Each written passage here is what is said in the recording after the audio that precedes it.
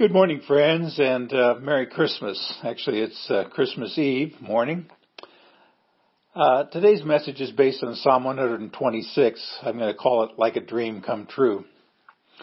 About a month or so ago, I met a young man at my local coffee shop in Hollister, Missouri, who had been deployed to Iraq for about 9 months.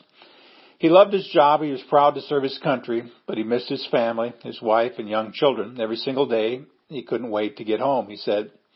During his deployment, he faced some brutal conditions and dangerous situations, as you well might imagine. Every night he prayed, and his family prayed that he would return home safely. Well, eventually those prayers were answered. He came back home. He told me, those first few days were kind of like a dream. I'd wake up each morning and I'd say, is it really true? Am I really here? Is my wife really sleeping next to me? Is she about to make coffee, and are my kids about to come rushing in and climbing all over me? Is it really true? Because it almost feels like a dream. But anyone who's been away from loved ones for a while can identify. It may not be quite as dramatic, but when kids go to college and come back for a visit, or when family members come home for the holidays, you find yourself asking, is it really true? Are we really together again? It's kind of like a dream. Now, there have been times throughout my life when I've had these joyous, is it really true moments, and I'm sure you have too.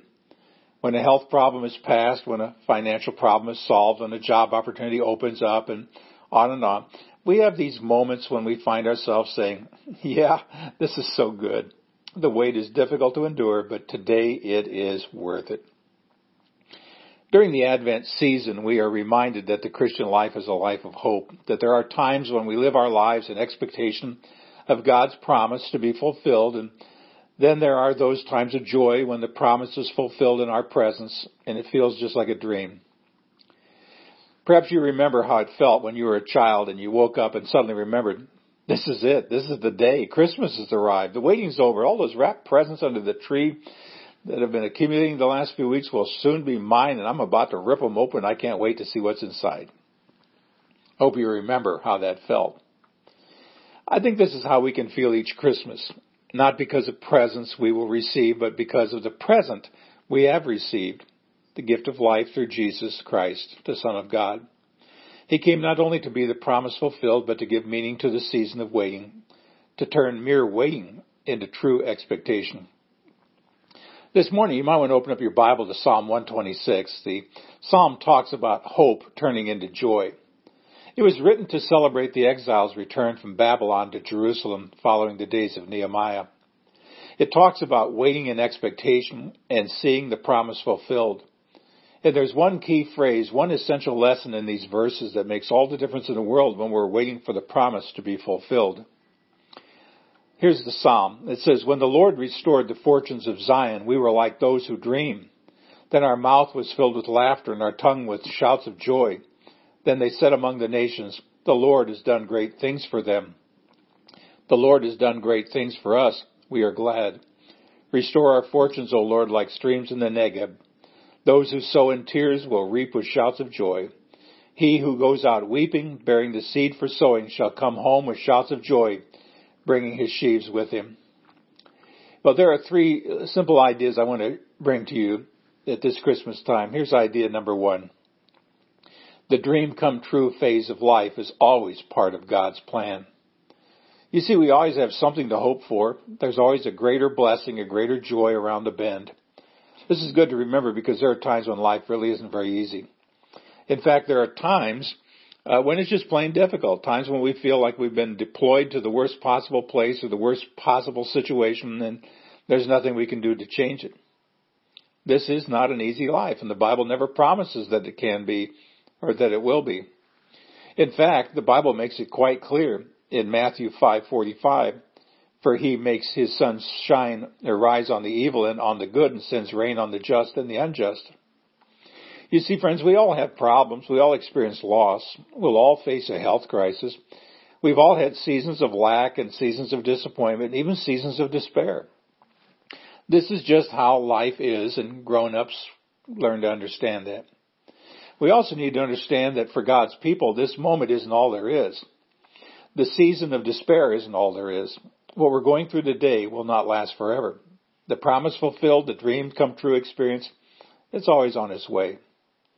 Now, most of them will experience in this lifetime. Some of them, however, are waiting for us in heaven, because heaven is the ultimate dream come true experience. Can you imagine how it will be when the pain and the tears and the suffering and the hardship and the waiting will all fade into an eternal now of promises fulfilled? See, that soldier friend reunited with his family last April. There are other families for whom the wait will be much longer, for whom the reunion will take place in eternity. But take place it will. Because when God is in the mix, the hope of today always leads in the direction of a promise fulfilled. So, what do we need to do during this season of waiting?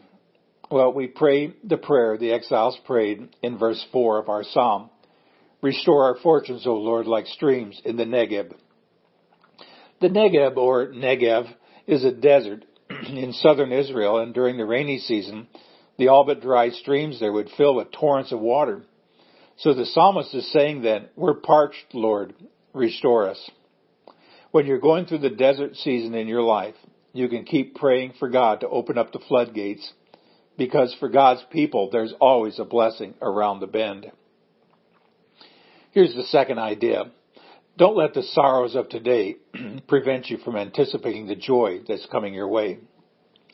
If today is all there is and life will always be like it is now, there are a good many of us listening today who have had every reason to throw in the towel and call it quits. But friends, the message of the gospel and of Christmas is that this moment isn't all there is. This season isn't all there is, and your life won't always be what it is today. The psalmist goes on in verse 5 to say, those who sow in tears shall reap with shouts of joy.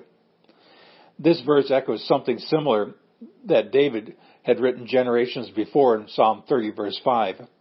Weeping may tarry for the night, but joy comes with the morning. Again and again throughout Scripture we're reminded of this simple truth. What you're going through today won't last forever. As the Apostle Peter talks about the blessings that are coming our way in Jesus, he said in 1 Peter 1 verse 6, in this you rejoice, though now for a little while, if necessary, you have been grieved by various trials. Now he's saying that we can rejoice even as we grieve. Now you're probably wondering, how is that possible? Well, it's because we know this isn't all there is. Most of the problems we face in life we can expect to see resolved in the days and weeks and the months and sometimes the years to come. And we can rejoice now in anticipation of the promise fulfilled. And yet there are some problems we must endure all the way to eternity. But we can still rejoice because just as we know that this day isn't all there is, we know that this life isn't all there is. We cling to the hope of eternity. Can you imagine what a dream come true experience that will be? See, when your journey takes you to a desolate land and you're forced to endure a season without rain, what do? You just keep going in anticipation of the joy that's coming your way. It was Winston Churchill said, when you're going through hell, keep going. His advice only makes sense if this season of hell has a border and something better waits on the other side. Christ followers can be sure that something much better is waiting around the bend. We may be weeping tonight, but joy comes in the morning. So friends, keep going. And while we keep going forward, that brings us to the third idea I want you to see today. No matter what today looks like, whether filled with joy or sorrow, keep sowing seed in anticipation of the harvest to come. As I prayed and meditated and studied on this psalm in preparation for this message, a single phrase caught my attention. A phrase that had never fully registered before. That's verse 6.